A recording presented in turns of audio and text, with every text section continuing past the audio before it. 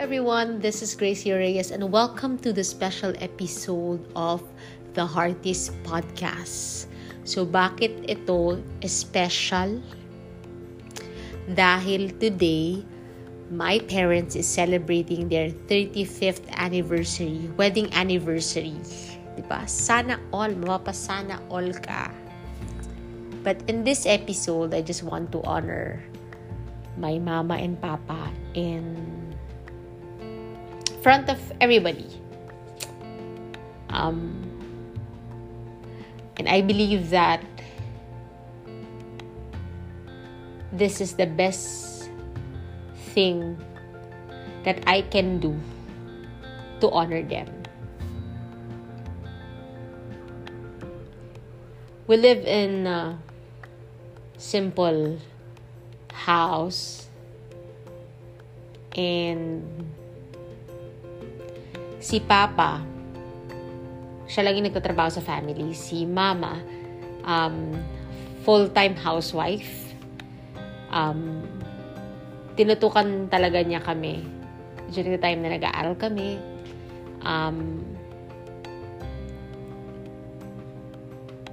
So, bata pa lang kami. Tinuruan kami ng parents namin na mag-aral talaga na mabuti. Kala mo naman talaga ang sipag ko sa school. Pero, prioritize talaga nila yung education.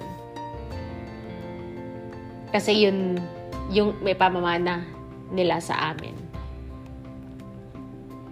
Hindi naman kami mayaman. Simpleng tao lang talaga kami. Sabi nga ng nanay ko, hindi kami mayaman, maganda lang kami. Ganon. Nakuha ko yung creativity, tapos yung lettering skills ko from my dad. Si Papa, magaling at sobrang ganda ng sulat niya. Like, sa work, nagmi-minutes of meeting lang siya, tapos handwriting niya, sobrang ganda. Like, yung G, may curve, ganyan. Excellent si Papa in admin tasks. Nakuha ko din kay Papa yung sense of humor. Skin-lame ko talaga na may sense of humor ako. Si Papa witty. Si Papa yung nag-organize ng 7th birthday ko. So, ganun siya. Tapos, meron siyang talent in magic. So, napaniwala niya kami na nama-magic at nawawala yung pera dun sa tin can na ginagamit niya. Tapos, up until ako, nag-discover ko na yung trick pala is may nakapatong na parang sobrang thin na metal dun sa ginagamit niya, kaya nawawala yung money. Yung naman ako naman sa nanay ko, yung pagiging strong, si Mama, or si AKA Aching Bea. Si Aching Bea, a very strong woman, very domesticated, very accommodating to people. But at the same time, when she doesn't like the person, you will notice in her face. Very, very, very accommodating. My friends love Mama and Papa kasi parang nagiging Mama and Papa din sila in them sa mga kaibigan ko. And even sa mga kaibigan ng mga kapatid ko. So, kwento natin yung love story nilang dalawa. So, after lang namin gumraduate, doon lang nakwento ni Mama yung love story nila, Papa. So, si Mama may long-term na boyfriend bago dumating si Papa. Love na love ni Mama yon. Like, 5 years sila.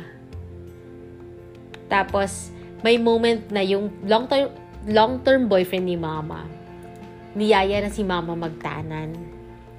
And then, syempre, si Mama, kailangan, surprise siya kay God. Kasi kailangan niya mag-decide on her future. Kasi parang, di ba, syempre matagal na sila, tapos, kailangan niya mag-decide whether papayag siya magtanan or hindi. So, nag-pray siya kay God. Ang prayer niya na parang, Lord, kung ito talaga yung tatahakin ko na landas. Gisingin mo ako. Kasi ang usapan nilang dalawang magjowa, magkikita sila sa Puyat Station ng alas 4 ng hapon. Tapos ang prayer ng nanay ko is that, Lord, kung will mo talaga na makipagtanan na talaga ako dito sa boyfriend ko, makakarating ako sa Puyat Station at 4 o'clock in the afternoon.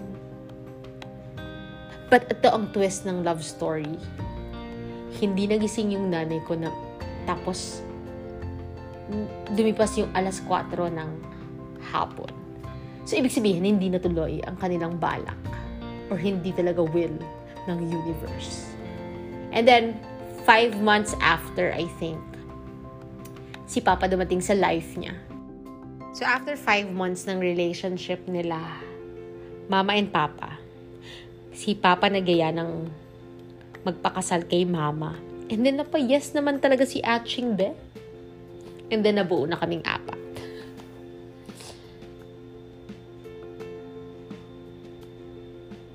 And every time na nagkukwento yung mama ko regarding sa paano sila nag-meet and everything, and paano nangyari yung love story nila, may kilig pa din sa mga mata ng mama ko.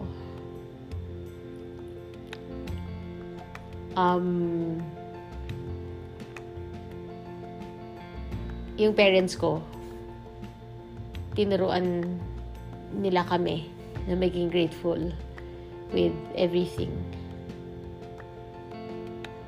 and anything,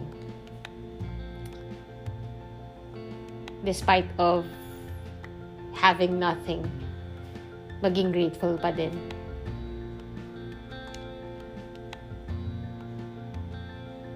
And I'm grateful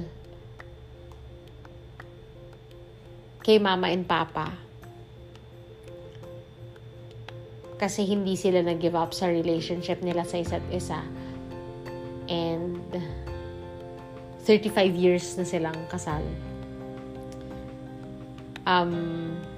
Hindi perfect yung life namin. Hindi rin kami abundant sa blessing back then. Pero tinuruan kami ng parents namin na magpasalamat kung anong meron. And mas na-appreciate ko siya nung living independently na ako.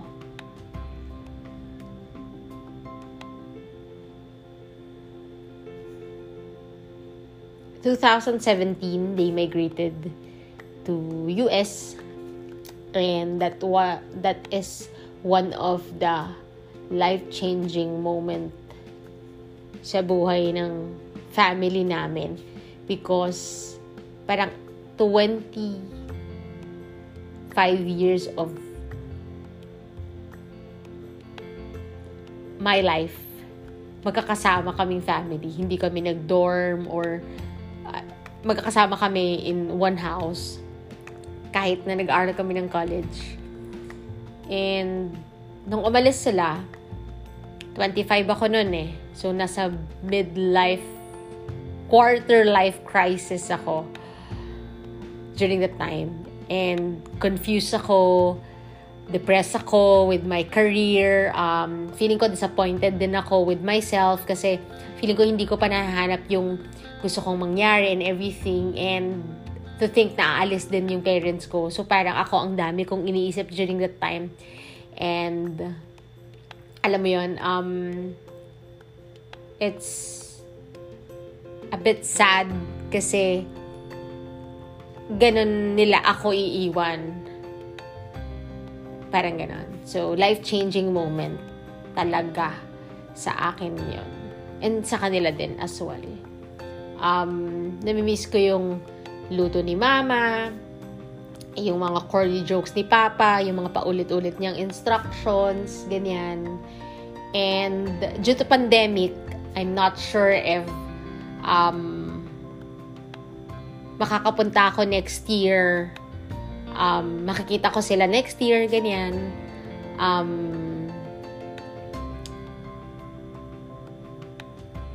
every Christmas, I'm looking forward to have a family picture again.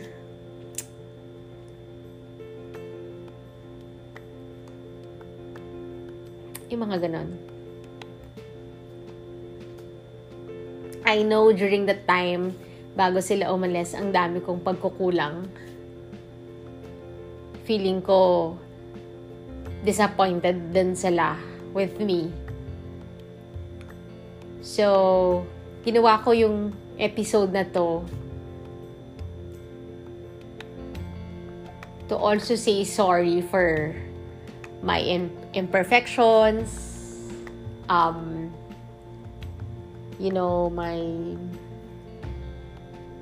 yung mga pagkukulang ko with my parents,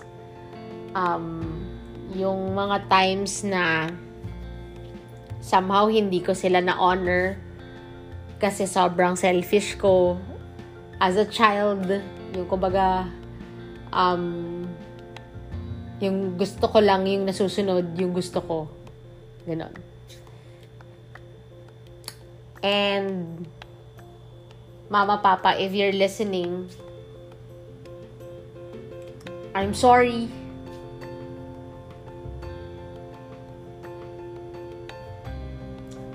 I'm sorry sa lahat ng nagawa ko.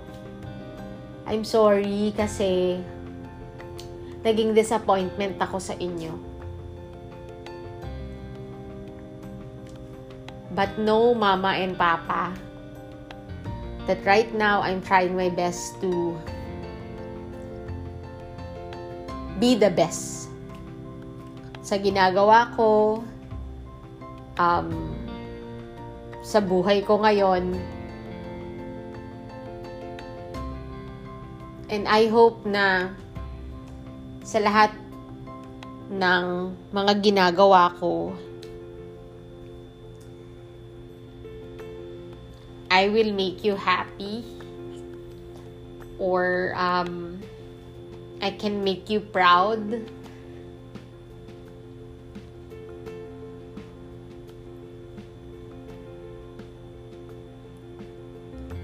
Na I know marami pa akong dapat matutunan in life.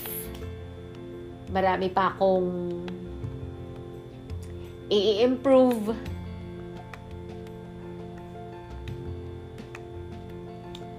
But know that I am just grateful for all your sacrifices, for all the lessons na tinuro nyo sa akin, for all the things na ibinigay nyo sa akin, and even sa mga bagay na hindi nyo binigay sa akin. Thank you so much. Thank you for supporting me, giving your yes. Lalo na pag kunwari magpapaalam ako to go somewhere or mag-travel. You just trusted me na alam nyong kaya ko. Thank you sa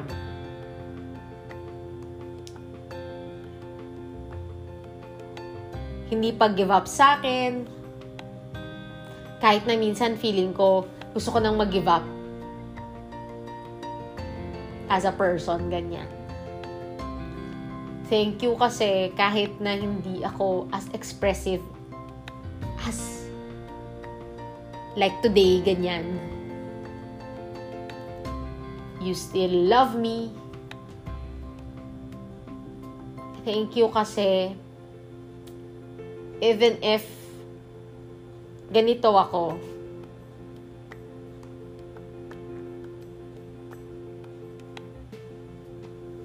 alam kong nandyan kayo for me. And I hope na as I live life here in the Philippines, na maging proud kayo at na maging happy kayo.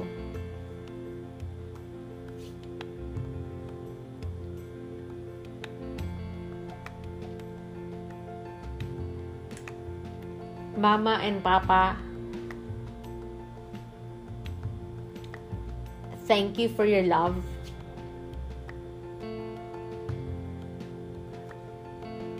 Thank you for giving me this life. Thank you for fighting for your relationship. Thank you for the values na tinuro nyo sa akin.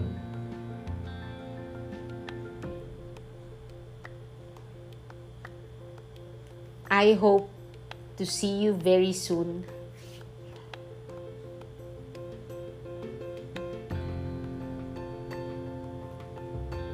Love, Gracie.